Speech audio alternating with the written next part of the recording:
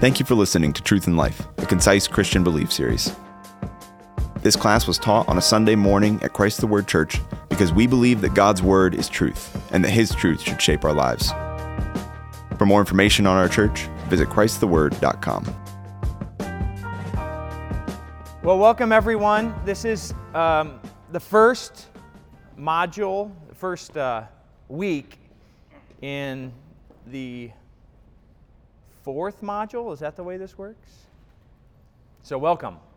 We'll be together for the next few weeks. I'm going to ask Wade, would you please stand and with a loud voice, because this room's a little bit echoey, pray for us? All right. Thank you. Heavenly Father, I thank you for this morning. I thank you for this opportunity to gather together as fellow believers of your word. Be with Nathan, let his words be your words and glorifying you, and may we all be here with open hearts and ears to learn and grow. In your name we pray. Amen. Amen. Okay, so if I am looking at the flow of things correctly, you have just spent the last number of weeks, the past module that you were in, studying, by and large, what we call, or some people call in theological terms, the Ordo Salutis. Is that where you've come from? Yes. Where you talk about the Holy Spirit and His work in the life of a believer. Talk about election, adoption, regeneration, and all those different topics that the Holy Spirit is working amongst in our hearts, in our minds, through the process of coming to faith and the process of sanctification. So that's where you've been.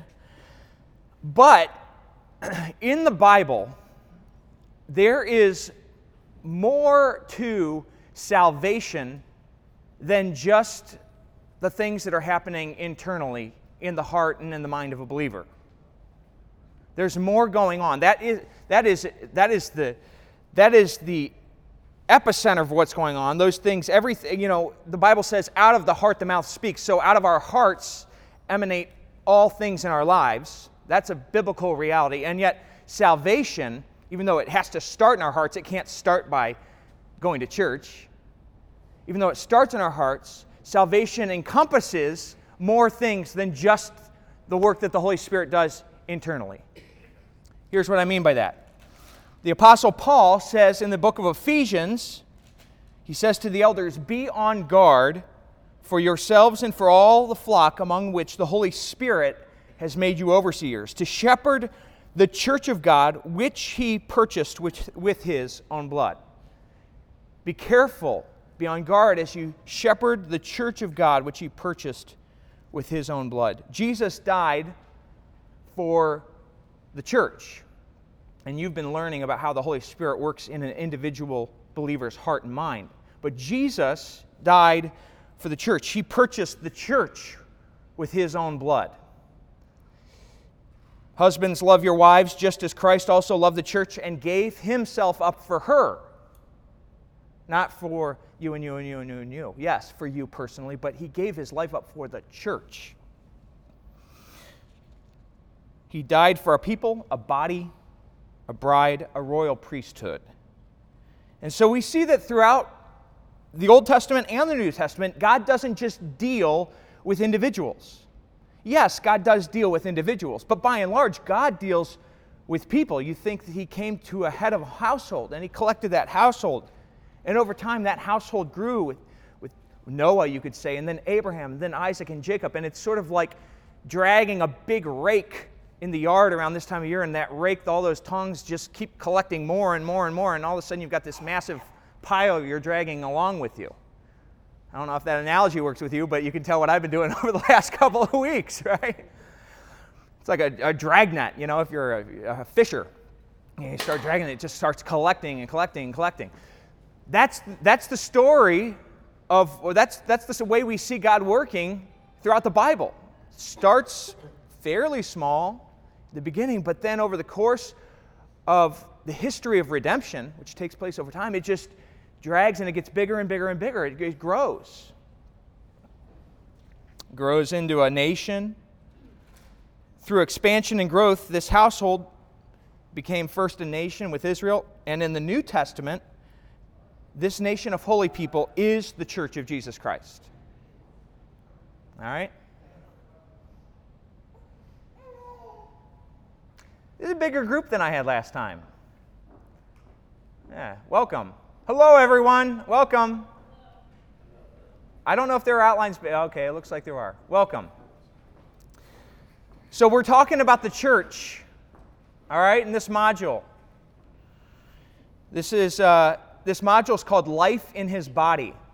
And so, whereas in the last module you thought about the Holy Spirit's work in your own individual mind and heart, in this module we're going to be considering what it means to be a part of the body of Christ. You aren't just saved and you operate on your own. You're part of a church. When you profess faith, you should join and come into the church. So what's life in His body all about? Well, this morning we're going to think broadly about the nature of the church. And then in future weeks we're going to look at topics such as the sacraments. We're going to talk about gifts, the gifts of the Holy Spirit, as well as the fruits of the Spirit. We're going to think about worship. We're going to think about the authority of the church and things like discipline. So that's sort of a very quick view of what we're going to be covering in the weeks ahead. But today, as we start thinking about the church, we're just going to start with some very foundational thoughts about the nature of the church, the purpose of the church. And we're living in a very, I'd say, interesting time as it relates to the church, because you and I have come through probably one of the strangest phenomenon that has at least happened in our life yet, and that is this, and listen, I don't care to even... Menopause. Menopause, yeah, that's right. I didn't want to say it. There was a... No, I don't want to say it, but I've heard so much about COVID, but we've just come through this thing.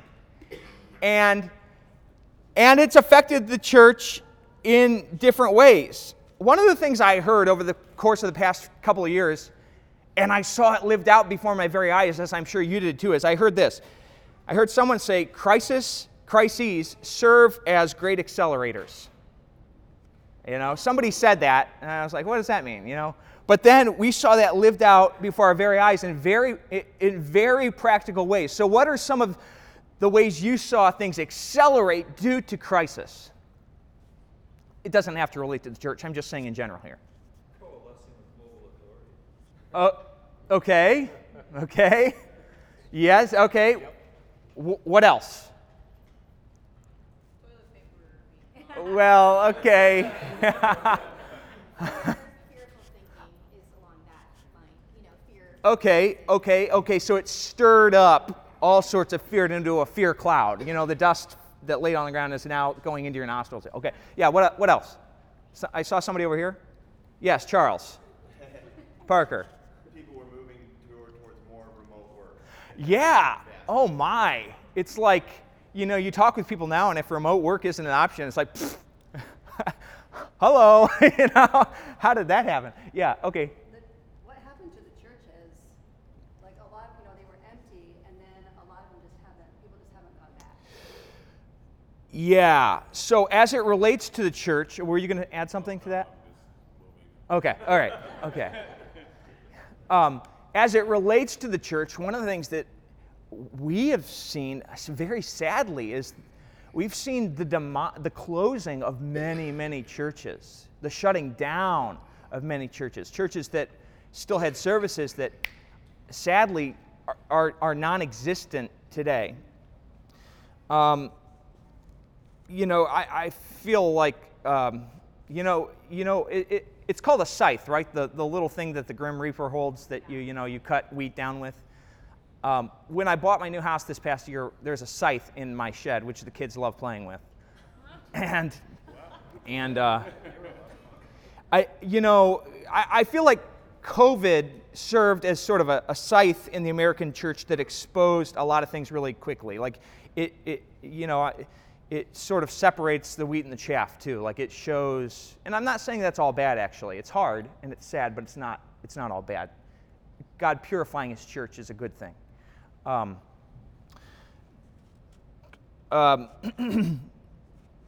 COVID did not cause bad health in the church. It revealed it. It served to reveal in a very quick way the weakness of the American church, right? Something that looked strong and firm just suddenly went, and totally deflated. And I'm not speaking of every church here, but I'm speaking of the church in general. And that's a sad thing. As Christians, we should both lament that and seek to change that.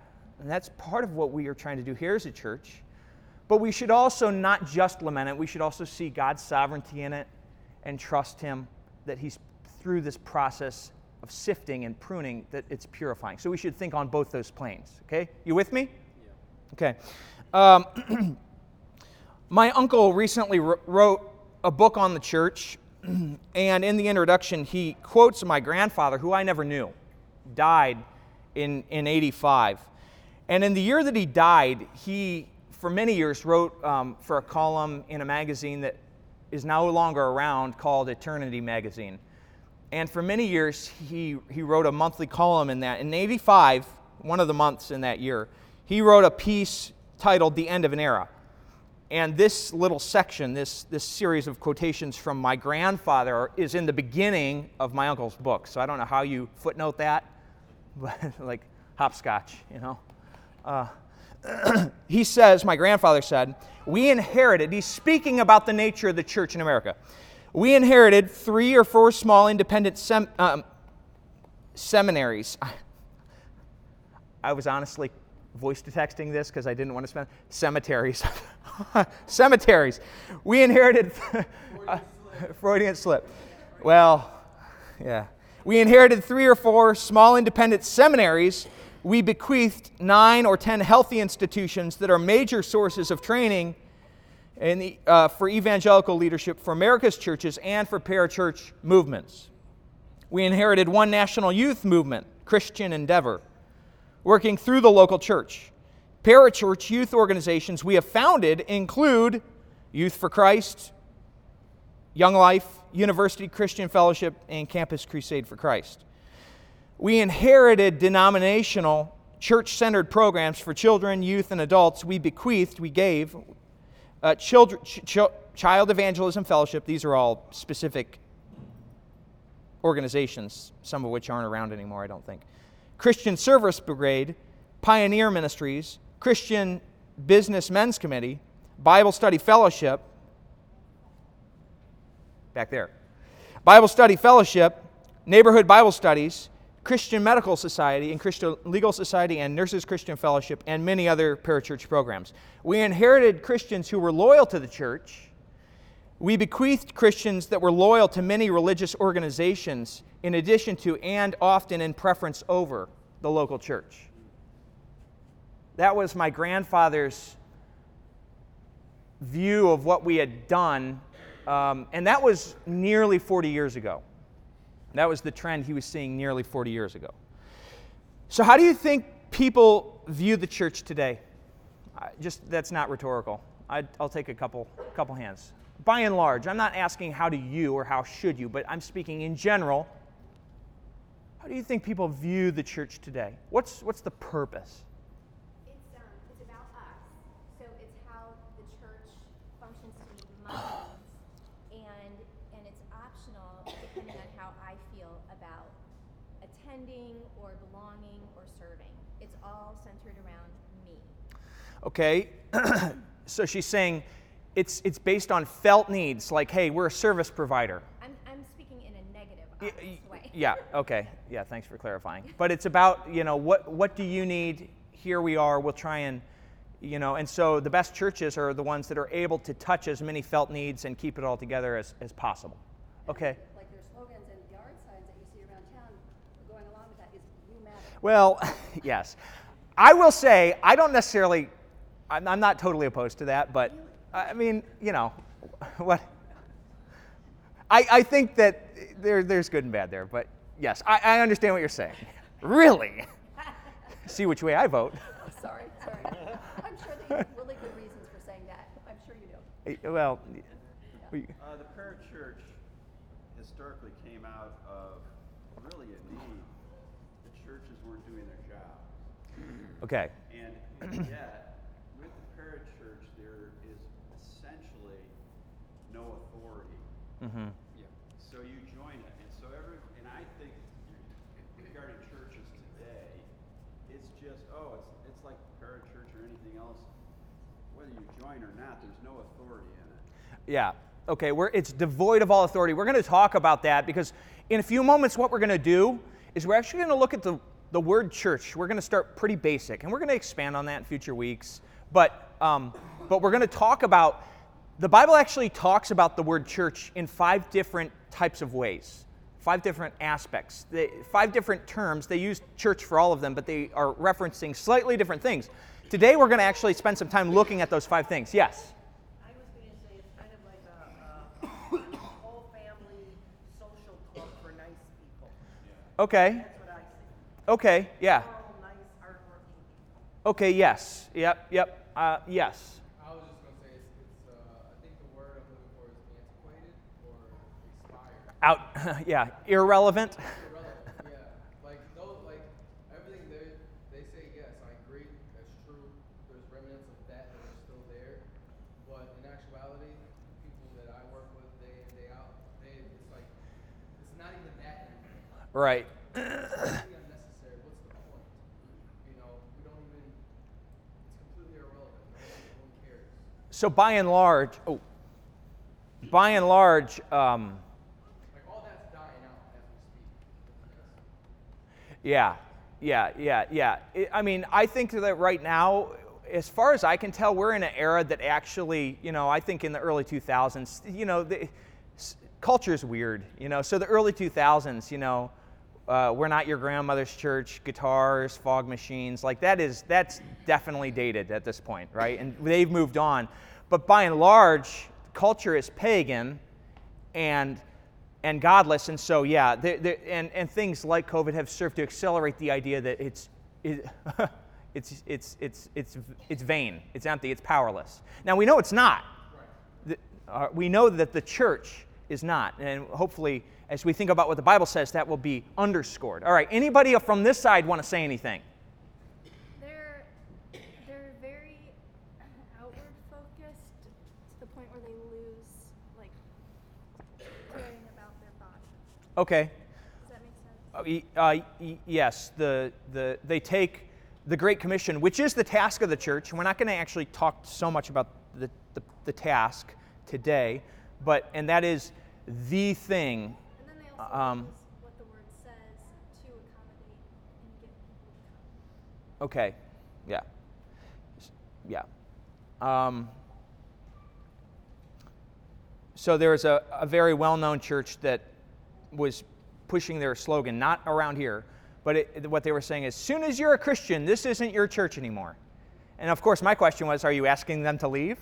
Are you asking them to stop giving to the church? No! But the church, what they mean by that is worship on Sunday isn't for you, and they're saying you get that in other ways, But okay, so that's highlighting kind of that. There's many thoughts on the church out there, but I think we've done a good job of at least throwing darts and hitting some of the big areas, the big things that people would say. All right, any questions thus far? Okay. Oh, yeah. I just had one other thing. Like a lot of people, they think church online is just as good as church in person. I think it's more, another one of COVID. Sure. Yeah. Okay. Thank you. Regardless of what culture thinks about the church, regardless of how many churches close their doors every year, and I looked it up, but I hate data like that, honestly. It's true, data's good, but it's like, I don't love Gallup says this, whatever. But it's thousands of churches that are closing every year. And of course, you have stats that say, well, you have how many thousands of church plants that are starting. But of course, is a church plant that may open their doors actually a church that's actually ever takes off? There's a disparity there. You guys understand that? The church in terms of numbers is not healthy in America. It's not thriving. It is, Octavio said, they don't even see a point in it anymore. And I think the number of churches that are shutting down or turning into nonprofit like venue, like share and share alike entities instead of being churches points to that fact. You guys with me? Can you hear okay? Okay. Though that may be true, the truth is that the church, the bride of Christ, is the hope of the nations. So that while we may look out and see, weakness and, things that cause us pain, the reality is the Bible teaches that the church, this institution, not just this, but the capital C church, is the hope of the nations. It is the city on the hill. It is the body of all the faithful. It is the institution that Jesus said, it's better that I leave you and I send the Holy Spirit to you. You'll accomplish greater things than if I was to stay here in physical bodily form and continue earthly ministry. That is the church. And so while we may want to throw up our hands and say, and while there are churches that misrepresent Scripture and are painful for us to hear about, the church, God's church, Christ, the bride of Christ, is powerful and glorious and a tool of magnificent godly authority. It's a beautiful thing. And it's not dying. Huh? Salt? It's salt. Yeah, it's salt. Yeah. It is vital that we maintain and teach and pass on to our children, but not just to our children, but to those that come into this church from outside, a correct biblical understanding of what the nature and the work of the church is. We have to instruct ourselves and our children and our friends in what the nature and the work of the church is. And I'm going to tell you, when I started thinking about this, I was going to hit both of them. But by the end of it, I thought, it's only 45 minutes. I'm going to talk about the nature of the church, because the work of the church is something that we can that we can sort of dive into a little bit week to week. We're going to be touching a lot of things that play into the work of the church. Does that make sense? You with me? Okay. So in the English language, bear with me here. I like talking, but I had to write some of this stuff out for the sake of time and for clarity. In the English language, our word church is a religious word, isn't it? You ever hear people talking about church in a way that's not religious? Never, right? It always is it's a religious word. In the Bible, ecclesia or ecclesia or however you choose to pronounce that word. How many of you have heard that word before? Most of us. That is the word that we get our word church from, that it's derived from that word. That word, ecclesia, is used over 100 times, and the word is not uniquely religious in nature at all. So there's a big difference there, isn't there? You hear church, and you think, okay, worship, service. In the New Testament, when Jesus says ecclesia, or when Paul writes that in his epistles, he's using a term that is, I don't know. I was at a what was that place called? A veterans lounge or something last night for a gathering. Eagles Club. I have no idea. I don't remember what it was. All I remember is there was men dressed up like Santa Claus standing outside. It had the sense of a gathering of people, right? An assembly. In the Bible, the term ecclesia means more or less an assembly. And the noun is constructed by compressing the preposition ek, meaning out of, with the verb kaleo, meaning to call. So sometimes I think it's actually helpful you can think of the church as being the called out ones, which makes sense, right? You're called out from the world. But in Greek, it just means an assembly. And we're gonna look at Acts 19 right now. In Acts 19, we find the term ecclesia to signify the city council where the town clerk of Ephesus addresses the citizens of that town. So not churchy. Not churchy. This is the town clerk. And he says, if Demetrius and the craftsmen who are with him have a matter against any man, the law is open, and there are deputies. Let them ask of them. But if you inquire concerning other matters, it shall be determined in a lawful convention, in a lawful gathering. And the ecclesia is the term that's used, right? So it would be church in a church. Okay. It's also used a couple more times later in that same chapter, again, Acts 19, when it said in regard to a mob that assaulted Paul and his companions, some therefore cried one thing and some another, for the assembly was confused. For the church was confused. Now, that doesn't make sense, but that's because our notion of church only applies to certain things. Okay, so with this wide use of the term, as applied to secular assemblies, secular gatherings, things that aren't just religious, it is plain that the precise signification of that word, ecclesia, in any given instance is to be gathered from the manner in which it is employed and from the context. You understand? We have to do some thinking about the context that word is being used in to determine what is being referenced. Okay? The same is true with regard to the term when applied to the church, to ecclesiastical assemblies. Here too, the range of its application is a wide one, and the precise meaning of the word in any particular case must be ascertained from the general sense of the passage and from the context. So, what does this mean? I don't get you, Nathan. Well, what I'm saying is just like the term is used in secular ways throughout the Bible, and you have to sort of see the context to deduce what that ecclesia is meaning. When it's talking about Christian assemblies, religious assemblies, we have to do some thinking. We can't just read each and every ecclesia with the same idea. The Scripture teaches us, okay, here's where I'm going. The Scripture teaches us about the nature of the church by using that word in 5 different ways. And I want to walk us through those 5 different ways because I think it's going to help us get a bigger view of what the church is all about. That's my hope. All right? We have to look at the context when this word is used. That's basically what I'm trying to build to. So we're going to go through 5 different ways, and they are laid out on your paper. Actually, I gave them to you. They're right there. You're dismissed. That's in case I don't get done in time. That's self-study right there. So we're going to start right up at the top. When applied, 5 different ways this word is applied to religious types of ceremonies in the Bible. We're going to walk through them.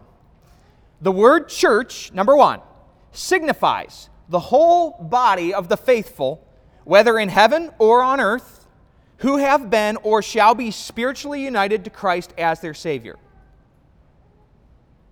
Do you guys understand what that sentence means? Invisible church? You're saying or shall be? Okay, yes. So, there are many examples in Scripture of the use of this term in a very wide sense. The first occasion that I'd point out to you occurs in the New Testament. I think I gave you the reference, Matthew. Jesus says to Peter, "Blessed are you, Simon Bar-Jonah, because flesh and blood did not reveal this to you, but my Father who is in heaven. I also say to you that you are Peter, and upon this rock I will build my church," ecclesia, right? "And the gates of hell," or the gates of Hades, "will not overpower it." Remember, earlier I said, for as bleak as sometimes the church looks, remember that the Bible teaches us that the church is not weak. The bride of Christ is not weak. Christ is supplying strength to her. In this passage, it's not just saying that, like, you're not going to be overpowered. It's saying the gates of hell, the gates of Hades will not overpower you. That's an advance, right? The church is advancing. It's not just in a siege and holding out. You understand what Jesus is saying here? Yeah, I think we think of it the exact opposite. We think there's heaven and hell is pounding the gates of Yeah, hell.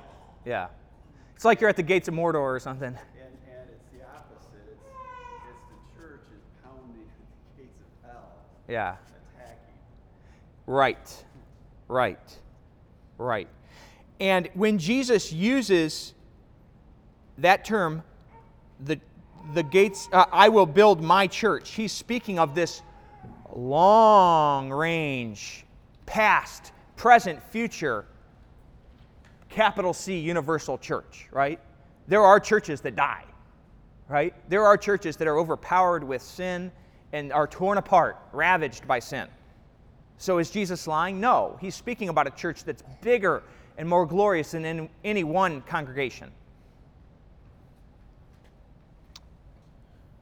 Another spot where such a term church is used in this universal way is Paul in Ephesians when he's comparing marriage to Christ with his bride. He says, "Husbands, love your wives just as Christ also loved the church and gave himself up for her, to sanctify her, having cleansed her by the washing of water with the word, that he might present to himself the church in all her glory, having no spot or wrinkle or any such thing, that she'd be holy and blameless." Now we know, like we just said, and history proves, that there are churches that fall away. There are churches that are ravaged by heresy. There are churches that go apostate. So these passages are not referencing any or all specific churches that are visible to our eye. But rather, Jesus is talking about the invisible church, the universal church. And if you haven't heard that term, invisible church, are you thinking, whoa, like what is that? I mean, is this some funky cult where we believe the church? No, the invisible church is a term that's used in theology to designate the idea of all believers, past, present, and future, who are truly united to Christ. And we don't know. You understand? There are those here, we're going to talk about this in a minute, that are in a visible church, that show up here on Sundays, that we can see with our eyes, but they may not be truly united to Christ. That's why in theology, we believe that there's an invisible church and that there's a visible church, right? Paul says not all Israel, not all the Israelites in the Old Testament were truly Israelites, even though they might have even been circumcised. Are you with me? Amelia? Are you with me? You tracking? Okay. I like picking on the younger crowd. You guys are going to find that out. Stella was my whipping child last time round. Stella Clark. I love her. She's great. Whipping child may not be the most appropriate. Scratch that from the podcast. Do not put that on iTunes. Okay. All right. Okay, so now we're moving on to the second term. The second term. Number 2, B. Okay? The term church is made use of in Scripture to denote the whole body throughout the world of those that outwardly, visibly, profess faith in Christ. You could say, if I was to summarize this, you could say those that profess Jesus Christ, who have been baptized, and who go to a local church. Right? Those go to church on Sunday. Not just going to church, professing faith and being baptized, like the Scripture instructs, but going to church on Sunday. In addition to the unseen society, consisting of all those who are elect, the Scripture presents another society that is external, that stands before the visible eyes of the world. This is the visible church, and its members are known to others by, outward profession of faith. Okay, I wrote this and I already said it, so we're just going to skip it. You know what? I've only got 10 minutes. Let's see here. Did I give you a proof text for that? 2:47. Yeah, Acts 2:47, right. This outward society of professing Christians is spoken of throughout the New Testament when they use the term church. So in Acts, we're told at various points the Lord added to the church daily those who were being saved. And we know that at points we're told that thousands were coming into the church in a single day. And actually thousands of just men. And so we have to extrapolate from that and say even more were coming in through their families, right? So we have a second use of the word ecclesia that actually means those that are actually coming and showing up and saying, hey, I want this. I'm professing this. Often it indicates that they are part of the invisible church. Not always. Okay, number 3. The term church is frequently employed in the Scripture to denote the body of believers in any particular place associated together in the worship of God. So if I was to say, what is this, and how is this different than number 2? Well, what I would say is, think of this as just Christians gathering together. You know, you could say small groups. And here's why I say that. And this isn't just me. I've done a lot of reading and thinking about this, so this isn't my own thoughts necessarily. I agree with it, and I see it in the Scripture.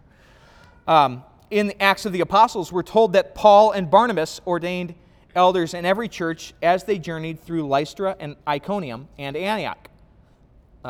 Language that plainly recognizes that the congregations of professing believers in those cities were churches before they actually had any structure to them. Do you follow my logic there? So Paul is going around visiting different cities and giving form to what he's already seeing as a church. There's a gathering of Christians, and he's saying, okay, now here's the structure, here's this form, here's this governance. But he isn't calling them something different. He's saying there's a church here.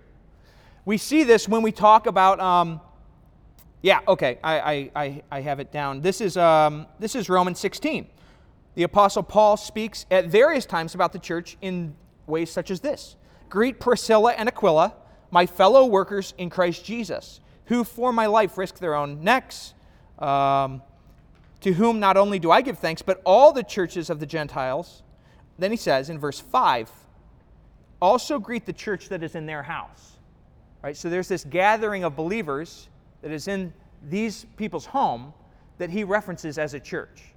Now, you get into problems, and we may be able to talk about, I'll save it for a few moments from now. Let's get through all 5. Let's keep going. So the first one is the invisible church. The second one is the visible church. The third use of ecclesia in the Bible has reference to the men's camping canoe trip up in Grayling when we're all gathered around singing and reading the Word together. Okay? You with me? You with me?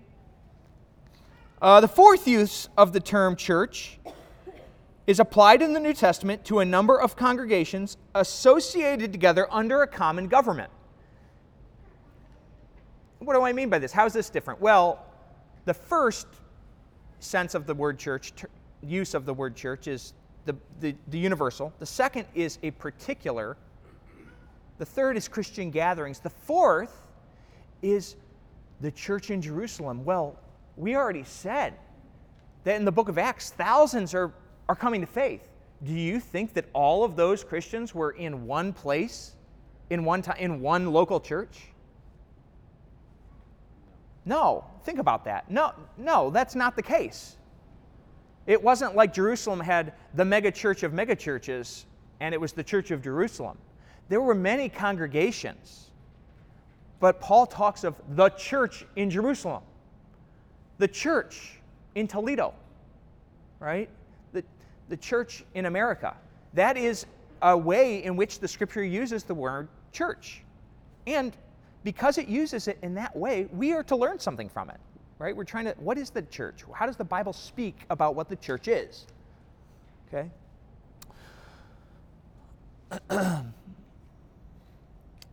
Let's skip to the fifth. The word church is applied in the New Testament to the body of professing believers in any place as represented by their rulers or office bearers. What do I mean by this? Well, at various points, those leading in the church are referred to as the church. This principle is frequently seen in Scripture and in just the world. We refer to our leaders often we refer to the whole by our leaders. Does that make sense? I'll give you one example. Did I write it down? Matthew. Yeah, this is a great example. In Matthew 18, what is Matthew 18 about? Matthew 18 is one of those verses we should have in our minds as Christians. Okay, church discipline, yes, yeah, you're right. But it's also, before it gets to the point of discipline, it's the way in which we should go about repentance, right? So church discipline may be an outcome, but Matthew 18 talks about offense and repentance and forgiveness. And this is important because why? We're all sinners, right? So we need to be familiar with this process. But there's a process given, and it's, if someone sins against you, go to him, to take two people. If he won't listen, and it ratchets up, and the end is, okay, if he still will not listen, go, and the words are, tell it to the church, right? It should be told to the church. That's the word used, ecclesia. It should be told to the church.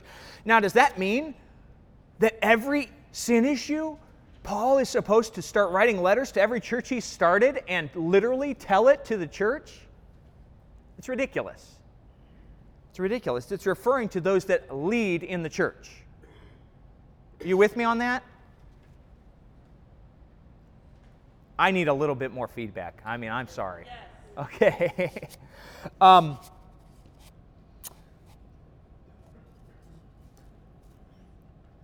Christ referred to, when Jesus says this in Matthew 18, he's referring to the synagogue court known and established amongst the Jews, which probably comes from what, if you know the Old Testament? Moses, right? Remember? Judgments, setting up judges for God's people. He's referencing the synagogue court, which had elders and officers for the decision of such matters as discipline. And in the expression, he should tell it to the church, he makes use of, he's assuming that those that heard him would understand that by saying tell it to the church, he's referring to the authorized rulers, not to just the church in general, which I've already said. So, the word church in Scripture, among its many other meanings, is employed to denote the rulers or the office bearers in a Christian institution. So those are the five ways, the five uses of the term church in the Bible. And I know we've kind of flown through them. We could talk a lot. There's a lot more words here than what I've said. If you do have questions, I'm happy to talk with you about it. But so what? Why does this matter? Okay. And I hate when this happens. Sometimes it just shuts down.